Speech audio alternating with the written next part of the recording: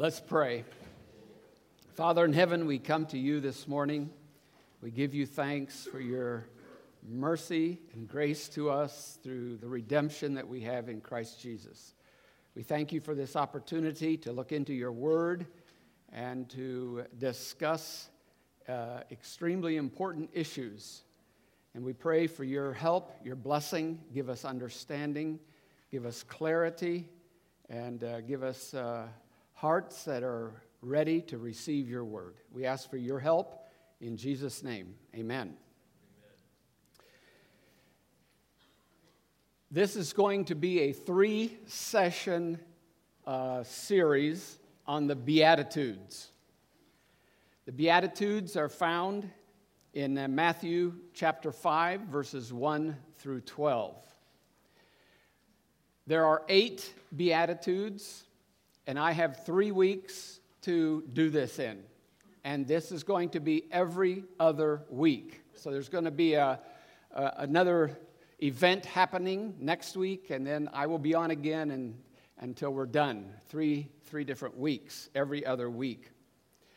So because there's 8 Beatitudes, I've divided it up so that today we will do an introduction to the Beatitudes plus the first 2. And then from then on, we'll do 3 Beatitudes per week. I've drawn heavily from others for the subject matter that we're going to be dealing with today.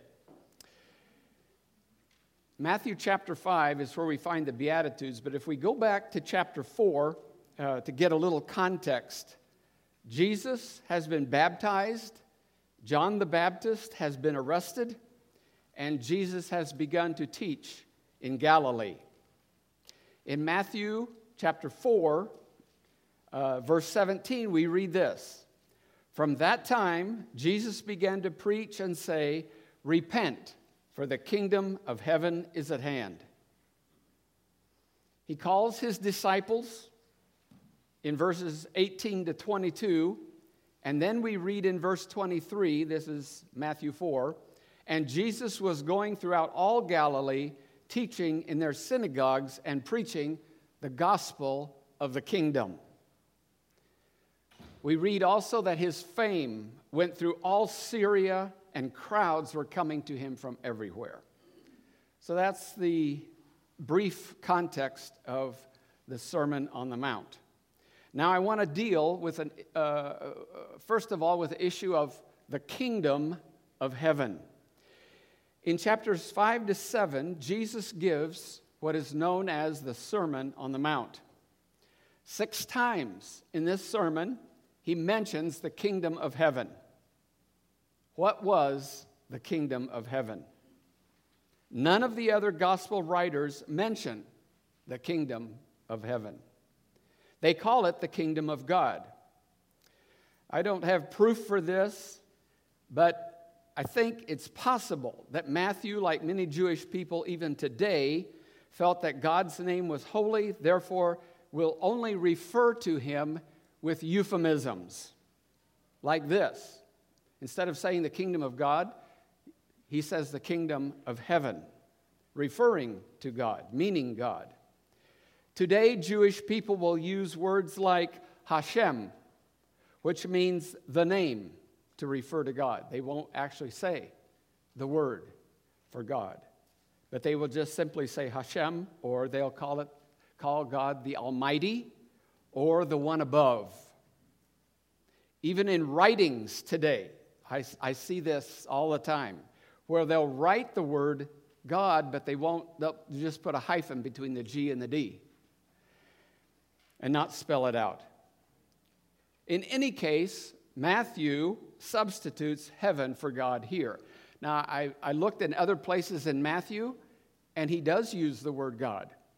So I don't know. I don't know why here particularly he's using heaven instead of God, but he does. When Jesus talks about the kingdom of heaven, what does he mean? Donald Carson brings up some interesting thoughts on the kingdom of God. He says it can refer to God's sovereignty over everything. God has always been ruling over all, and when Christ came, He said, all authority has been given to me in heaven and on earth. Matthew 28:18. Everyone, whether he likes it or not, is in this kingdom.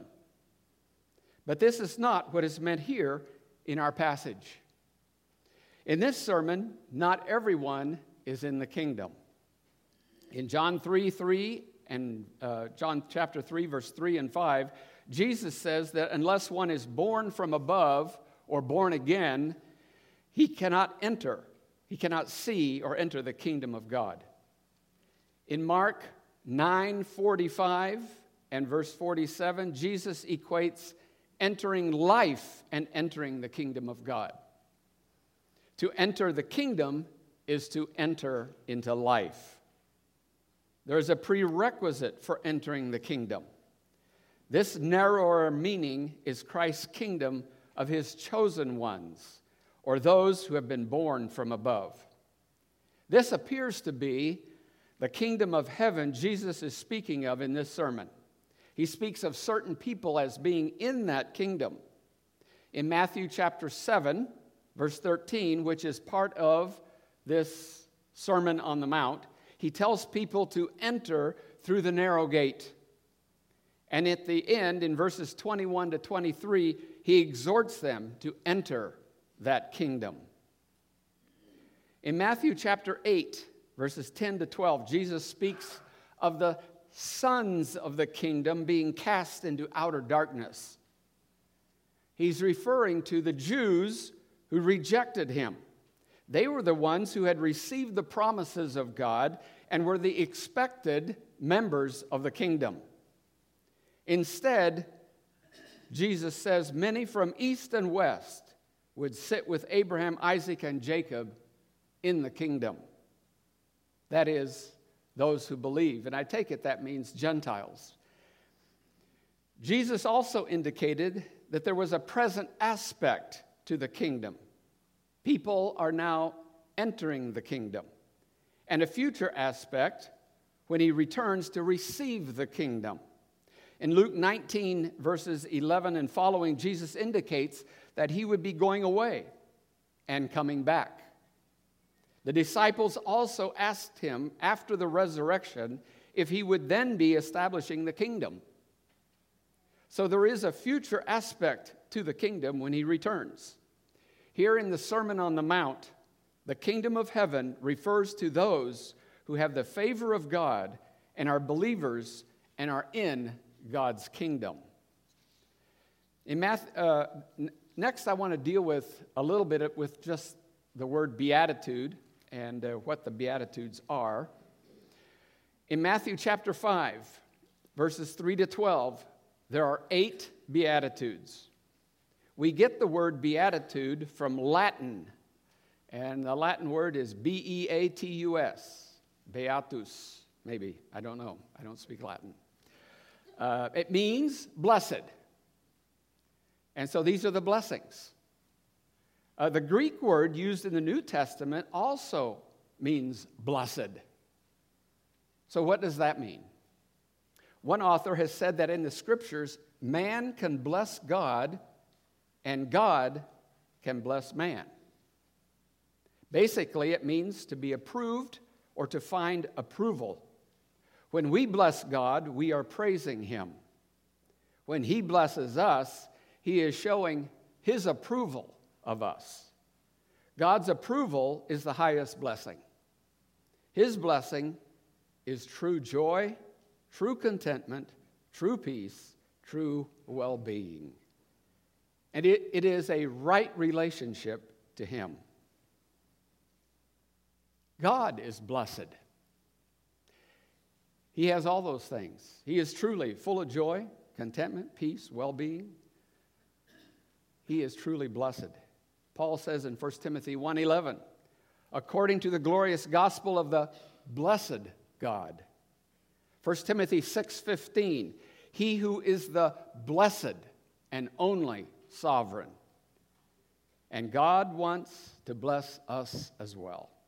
Jesus is going to show us how to have God's blessing. God's ways are not man's ways. Man left to himself has no recourse but to seek blessedness that is merely outward, physical, not of the heart, not true blessedness. We are in rebellion and cannot obtain true blessedness that is internal and of the heart. All we can do is seek external, temporal blessedness from material things. Very surfacey type of blessing.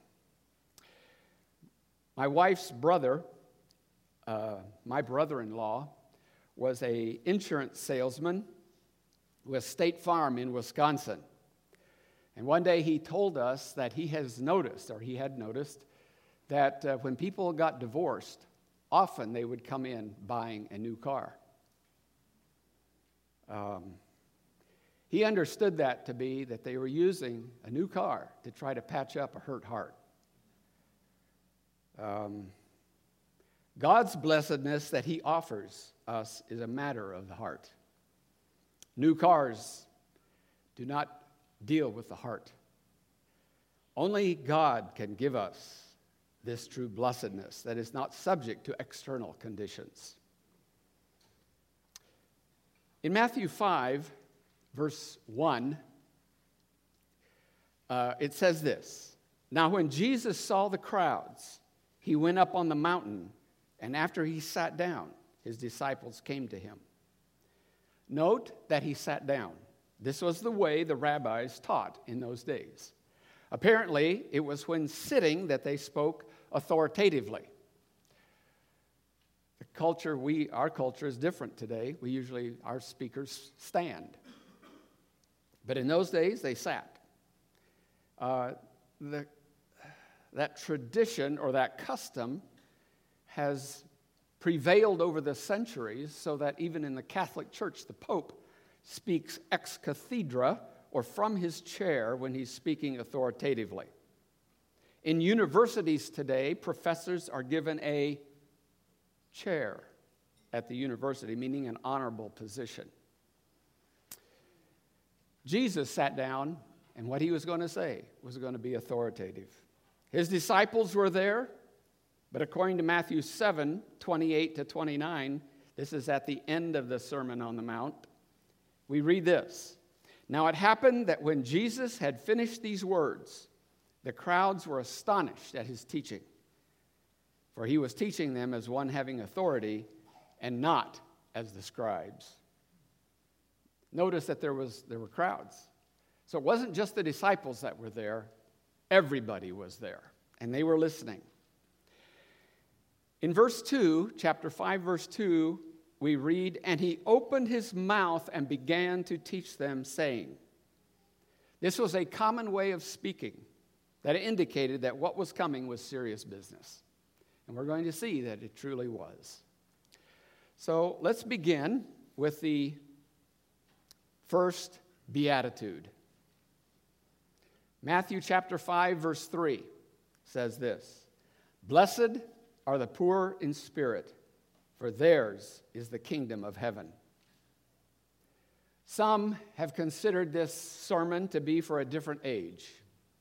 Can't be for us, since there's no way that we could ever fulfill what is being required by the Lord. But hasn't God's standard always been out of reach? Listen to this. This is taken from Luke 10, 25 to 28. And behold, a scholar of the law stood up and was putting him to the test. That is Jesus, putting Jesus to the test, saying, Teacher, what shall I do to inherit eternal life? And he said to him, What is written in the law? How do you read it?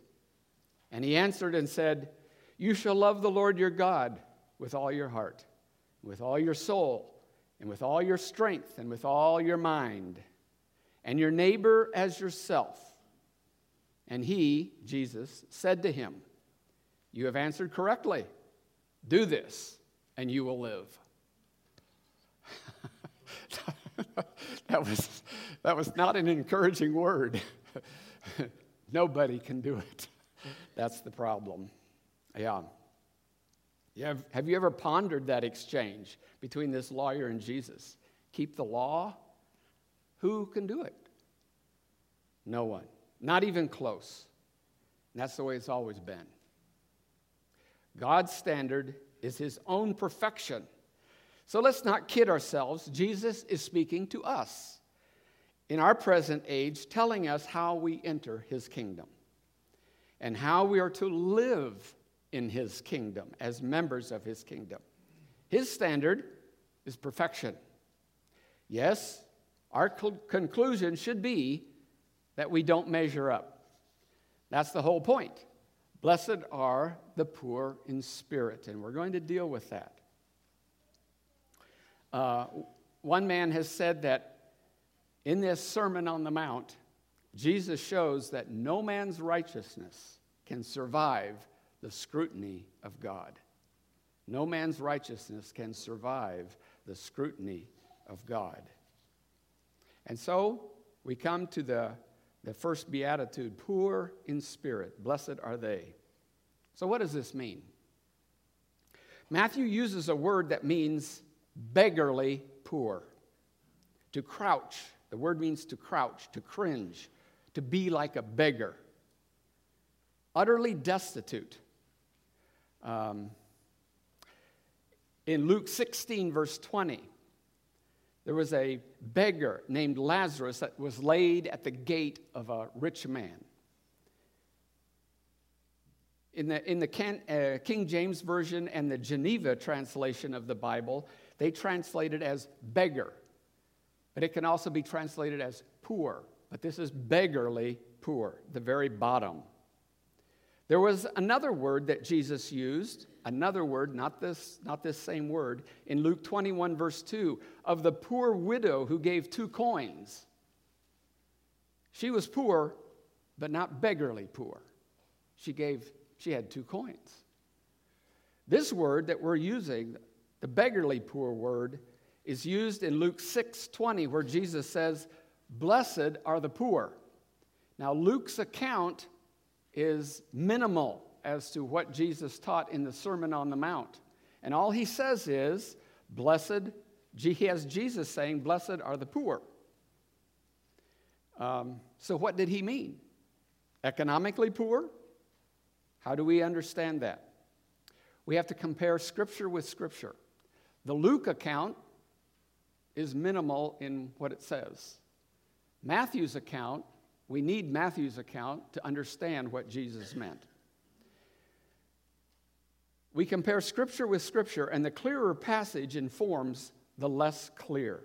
From Matthew, we understand that Jesus is talking about extreme spiritual poverty.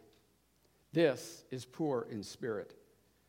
This is not talking about someone who is poor-spirited. That is, mamby-pamby, limp-wristed, who has no gumption. He's not talking about that kind of person. This refers to someone who realizes he is destitute before God. This is an issue of the heart. He has nothing in himself that would make him acceptable to God. This is one whose attitude is expressed in Isaiah chapter 66, verse 2. And I quote, "But to this one I will look, to him who is humble and contrite of spirit and who trembles at my word." Psalm 34, verse 18 says, "Yahweh is near to the brokenhearted and saves those who are crushed in spirit." And Psalm 51:17 says, "The sacrifices of God are a broken spirit, a broken and a contrite heart, O God, you will not despise." Why does Jesus begin with the poor in spirit? Actually, I think it's because it's foundational. This is the bottom line. This is where we have to come. This is the condition that we need to be in. This is the attitude we must have. We are spiritually destitute. This is hard for us to see because we usually think of ourselves as being pretty good. But the Bible indicates that we're totally unable to keep God's law, totally unable to measure up to his standard, utterly unable to save ourselves. What can you offer God? How will you cover your sin? We are absolutely and utterly destitute spiritually, having nothing with which to commend ourselves to God. We must recognize that and come to God with that kind of heart attitude. Everything else is built on this foundational truth. We are beggarly poor before God.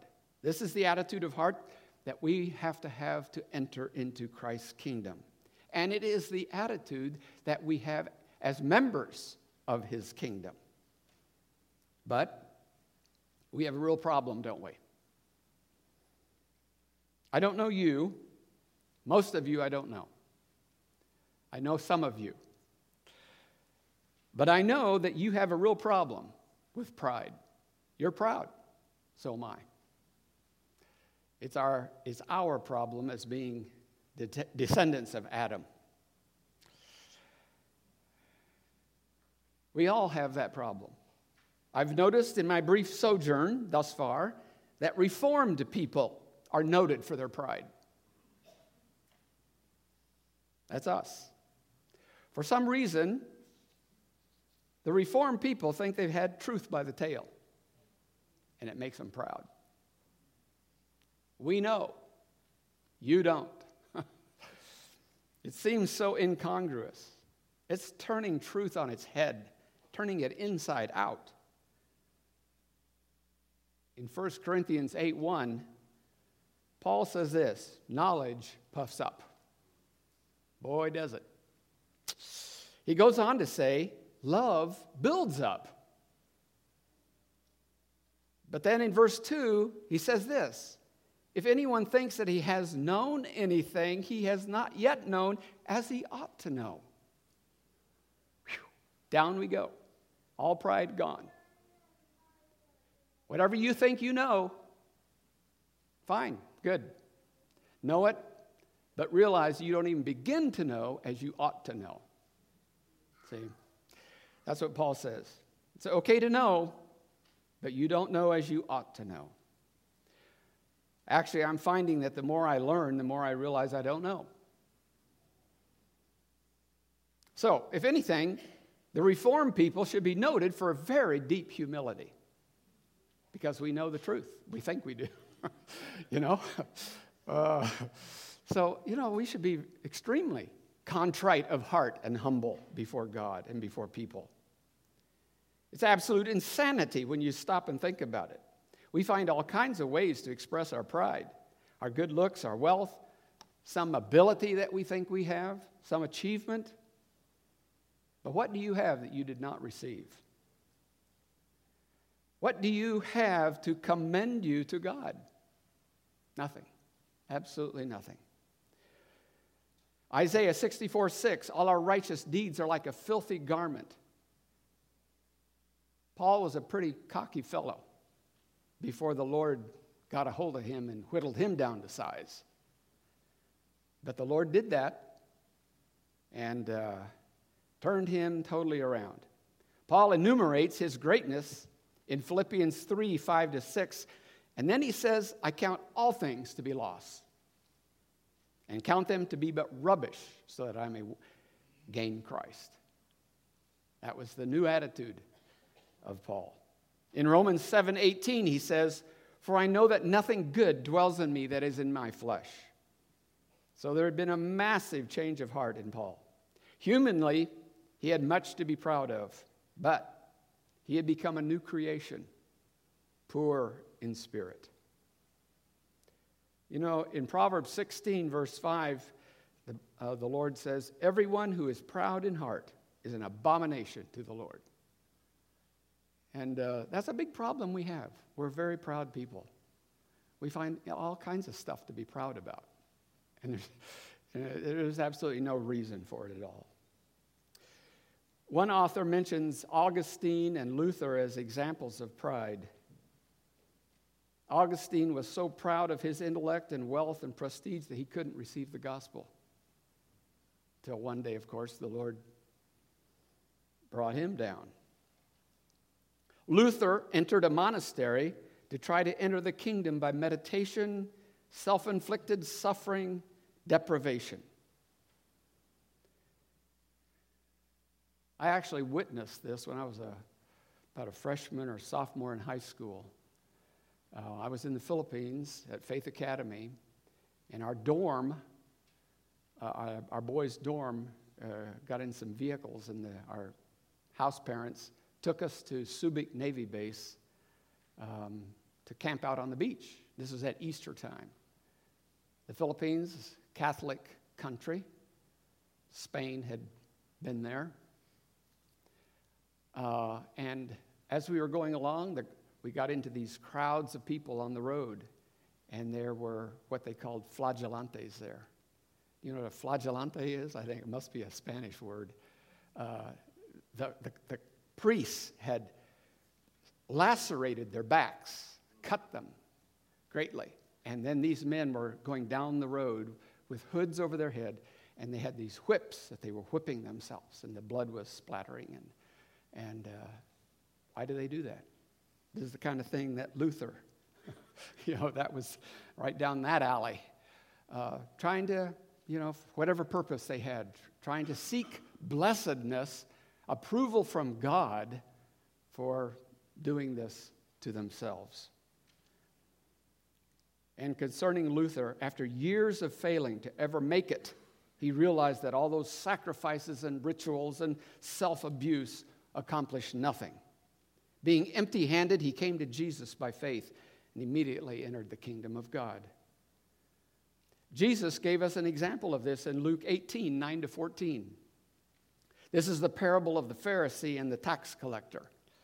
The Pharisee was proud of his outward righteousness, but the tax collector was unwilling to look to heaven, but beat his chest and said, "God, be merciful to me, the sinner." He knew he had nothing to offer God. He could only cry out for God to be merciful to him. And Jesus' evaluation was this: I tell you, this man went down to his house justified rather than the other. The principle is found in James 4:10. Humble yourselves in the presence of the Lord, and he will exalt you. God wants us to be humble. We have nothing to offer him, nothing. Then there's the example of Gideon.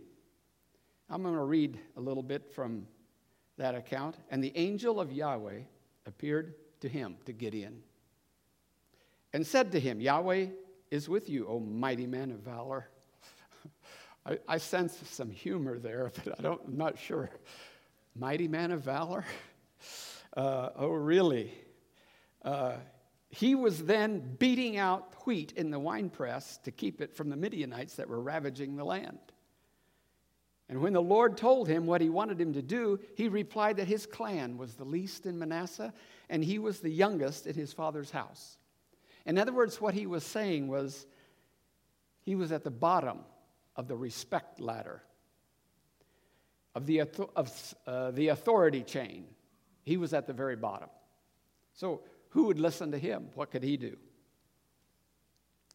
But that was the attitude that God uses. Those who know they are nothing in themselves. Because then God can show his mighty power. And we know how he used Gideon. So pride. Pride is a big problem for us. What does poor in spirit mean? Humility. Without pride, without self-reliance, brokenness before God, destitute, empty-handed. We realize our own utter helplessness and expect nothing from self and everything from God. What are the results of being poor in spirit? I came across a number of things that I think are helpful by way of application as being results of being poor in spirit. One, this is how we enter the kingdom.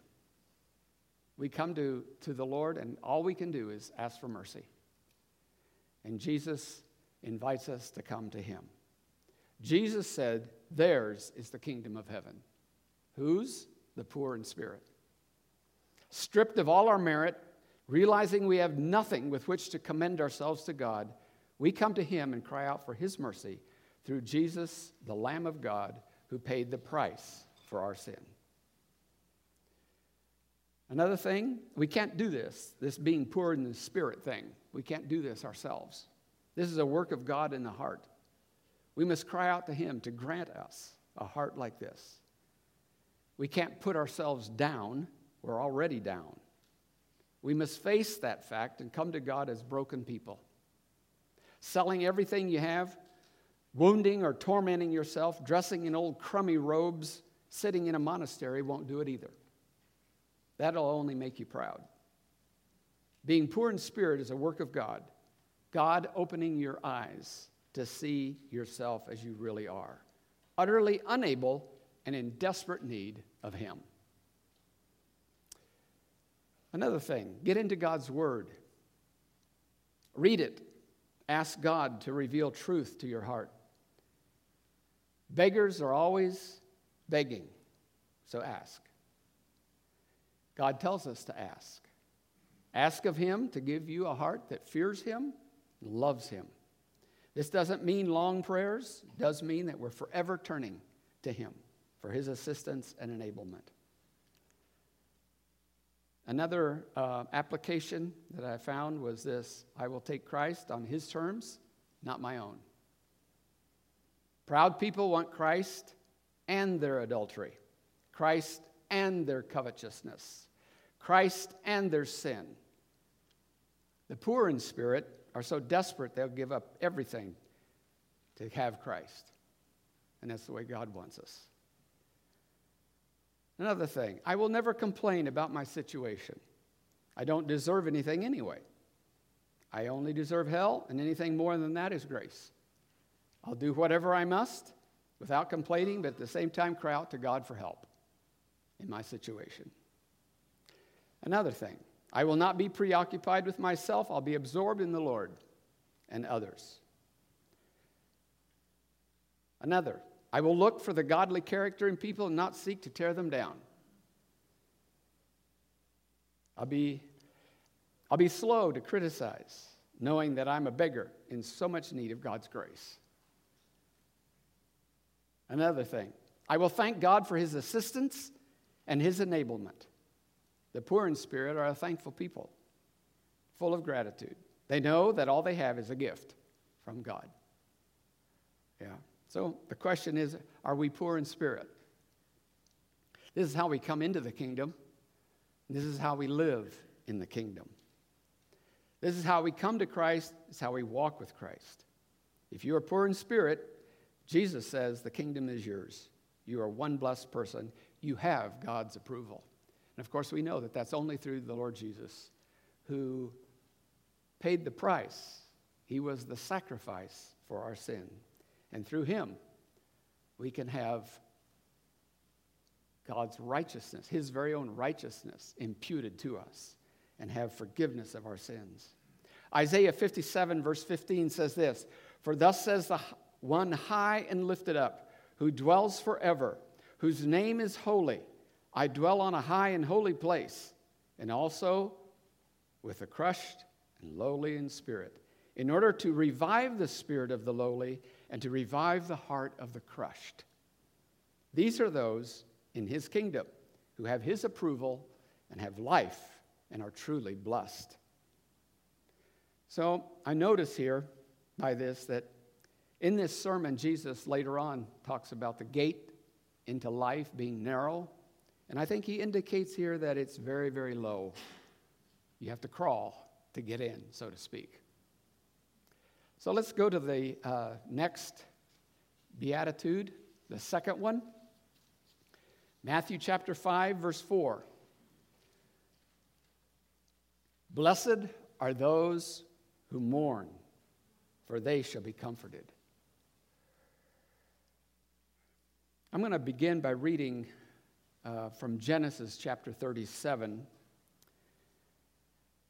verses 31 to 34. So they took Joseph's tunic and slaughtered a male goat and dipped the tunic in the blood. And they sent the vari-colored tunic and brought it to their father and said, We found this. Please recognize it, whether it is your son's tunic or not. And he recognized it and said, "It is my son's tunic. A wild beast has devoured him. Joseph has surely been torn to pieces." So Jacob tore his clothes, put sackcloth on his loins, and mourned for his son many days. Mourning, sorrow. Job 5:7, "For man is born for trouble as sparks fly upward." You've noticed that there's a lot of mourning going on in this world. We are in a world of hurt. I've been told that languages or cultures come up with vocabulary that mirrors or expresses what is important in that culture. I'm going to give you an example. In the West, in Europe and here in the U.S., traditionally, rice has not been a staple dish for us. But we do have rice, and we have a word for it, rice. We plant rice, we harvest rice, we eat rice. It's all rice. But in Indonesia, it's different. Rice there is a staple. That is a big thing to them. So they have different words for it. They have padi, which is rice in the field. They're growing padi. They have gaba, that is rice that's been harvested but not ready to sell in the market. It's unpolished. And then there's bras, which is rice that is sold in the market. And then on my plate is nasi that I eat. All those words for rice. Now, I use this as an example because in this world, we have much sorrow. There are many words for sorrow because we're so well acquainted with this, and we describe it in different ways with different words. We have the word mourn. We mourn. We bemoan. We bewail or wail. We cry. Keen. Have you ever heard the word keen? Loud keening. It's wailing. Lament. Sorrow. Weep. Agonize. Sob. Groan. Maybe we can go on and on. I don't know. Maybe you can add more words to this. I'll add one more word. Ululate. Have you ever heard that word? Ululate? When I was 6 years old, my parents took me and we began to live in a village on the south coast of Dutch New Guinea, right north of Australia. And we were out there in the jungle. And the people there, just like us, have many, many sorrows. And the people, when somebody died, they would ululate. That is, howl with grief. They also had dogs there. But these are not like our dogs. And the nearest thing I know that they're like is like dingoes from Australia. So seeing pictures of dingoes reminds me of the dogs that we had there, that the people had. And these dogs had lost the ability to bark. They were genetically impaired, I guess you'd say. But boy, they could ululate. And if we were in the village and you heard this loud wailing start, you could not differentiate between whether it's people or a pack of dogs. They sounded the same. That's to ululate. Anyway, it was just, that was really something to experience. But there's many words. We have many words for our sorrow because we have much sorrow. I read that there are 9 words in the New Testament that indicate mourning. And the word used here is the deepest word, mostly used of sorrow when someone dies. This word is used in the Septuagint The Septuagint was the Greek translation of the Old Testament. And this is the word that they used when speaking of what I read a while ago about Jacob sorrowing or mourning over Joseph. Deep sorrow. And in the New Testament, in Mark 16:10, we read this: she, Mary Magdalene, went and reported to those who had been with him while they were mourning, that's the word, and crying. They were deeply sorrowful. We can't criticize them too much, because even though Jesus had told them what was going to happen, they didn't get it. We wouldn't have gotten it either. Luke 18:34 says, but the disciples understood none of these things. This is right after he told them that he was going to die and rise again. The disciples understood none of these things, and this statement was hidden from them, and they did not comprehend the things that were said. You know, that's the way we are. We don't understand. A lot goes right over our heads, right over our hearts, and we don't understand. And that's why Peter speaks of repeating things to his hearers so that they would not forget, because we tend to forget, and that's the way we learn. We learn by repetition. Now, we could go into what improper sorrowing is. We don't have time for that. Sorrow taken to an extreme, demonstrating the lack of trust in God. And then there's proper sorrow, the sorrow of mourning over somebody who has died. But we need to deal with the mourning that Jesus means here. This is the mourning that brings blessing. What kind of mourning brings blessing? In Paul's second letter to the Corinthians, he speaks about another letter he had written them in which he had rebuked them, causing them sorrow. And I'll jump right into the middle of this text in 2 Corinthians 7:9-10. Paul says this: I now rejoice, not that you were made sorrowful, but that you were made sorrowful to repentance. For you were made to have godly sorrow. For godly sorrow produces a repentance without regret. So what is godly sorrow?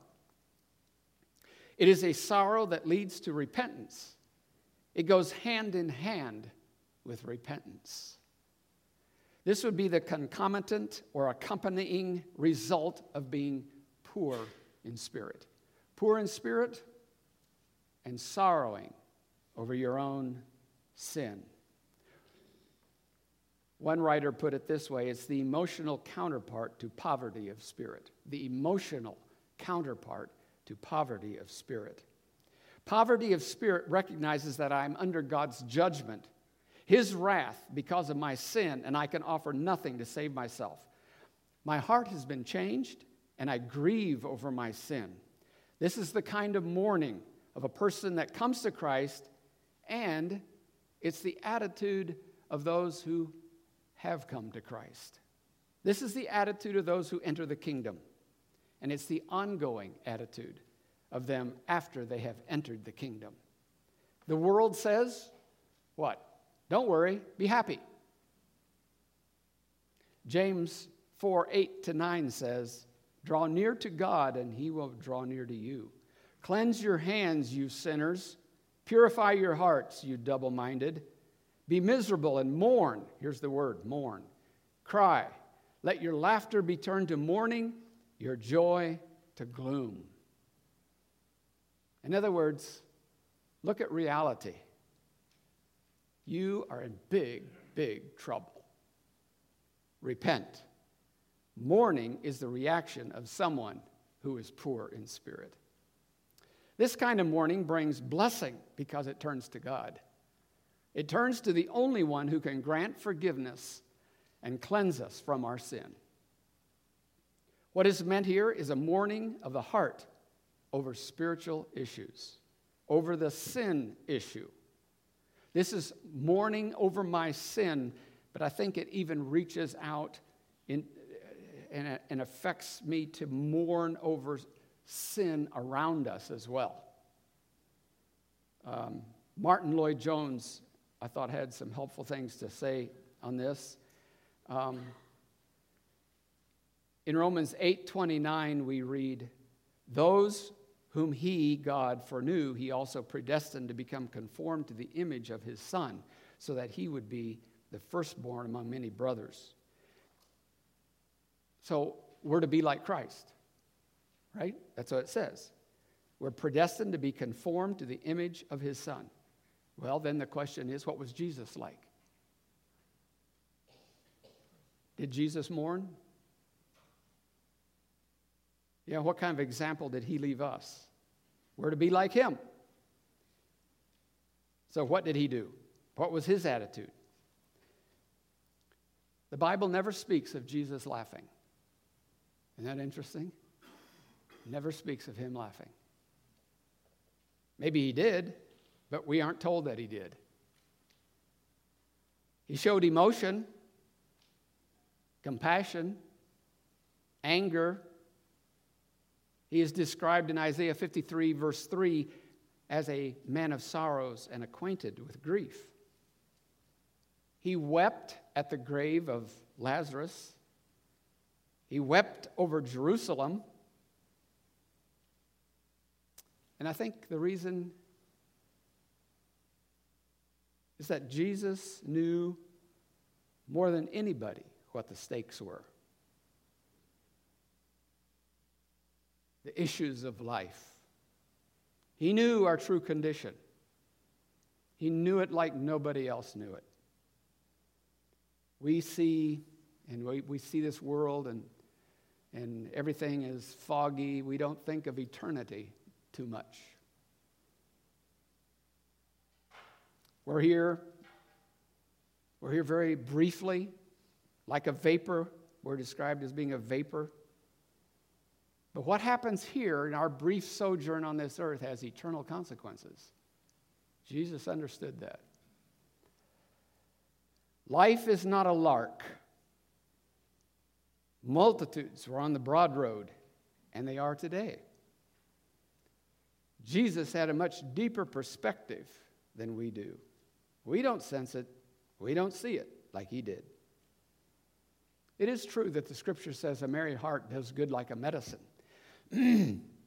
Proverbs 17:22. And I'm sure Jesus was full of joy. But the reality of life, heaven, hell, would not seem to leave room for frivolity and foolishness that we're so fond of. Jesus said in the parallel passage in Luke 6:25, "Woe to you who laugh now, for you shall mourn and cry." As I was thinking about these things, I recalled that Jesus had compassion on the multitudes. And I was thinking about that. And one thing that caused Jesus to have compassion, there's different passages that talk about him having compassion. One time it was, he saw that they had no food, and it says he had compassion. He was concerned about them lacking physical sustenance. But he also had compassion in a different respect too. In Mark 6:34, when Jesus went ashore, he saw a large crowd, and he felt compassion for them because they were like sheep without a shepherd. The result of sin. He mourned. In this case, compassion presupposes mourning over the consequences of sin. They had no shepherd. They were like sheep without a shepherd. The result of sin. And Jesus mourned over the consequences of sin. It's probably why he mourned over Lazarus' tomb. You know, that he saw what sin had done and how it affected people. And he mourned over Jerusalem because they rejected the Messiah when he came. They rejected him. He mourned over what sin had done to people. Another interesting thing is that Paul said, "Follow me as I follow Christ." So, what did Paul do? Let's find out what Paul had to say. How did he walk? This is what Romans 7:24 says. "Wretched man that I am, who will deliver me from the body of this death?" Sounds like someone poor in spirit, who is mourning over this massive struggle with his flesh, his sin. He says in verse 18, for I know that nothing good dwells in me that is in my flesh. In chapter 8 of Romans, he says, we ourselves having the first fruits of the Spirit, even we ourselves groan within ourselves, eagerly waiting for our adoption as sons, the redemption of our body. Paul groaned, he moaned under the weight of his flesh and the struggles that he had over the issue of sin. And along with Paul, we also groan and grieve that we don't live the life that we were meant to live. And we struggle continually against sin and our flesh and with the results of sin. We mourn over sin in the world. We mourn over the degeneracy of society, the rebellion against God in government, schools, churches. We mourn over the wars, the crime, the filthy talk, immorality, false teaching, and lack of true allegiance to Christ that we find in our churches. And God says, those who mourn are blessed. Why are they blessed? Why do they find favor with God? Because they are poor in spirit, and they've repented. They mourn over their sin, and they will be comforted, Jesus says. And here's the blessing.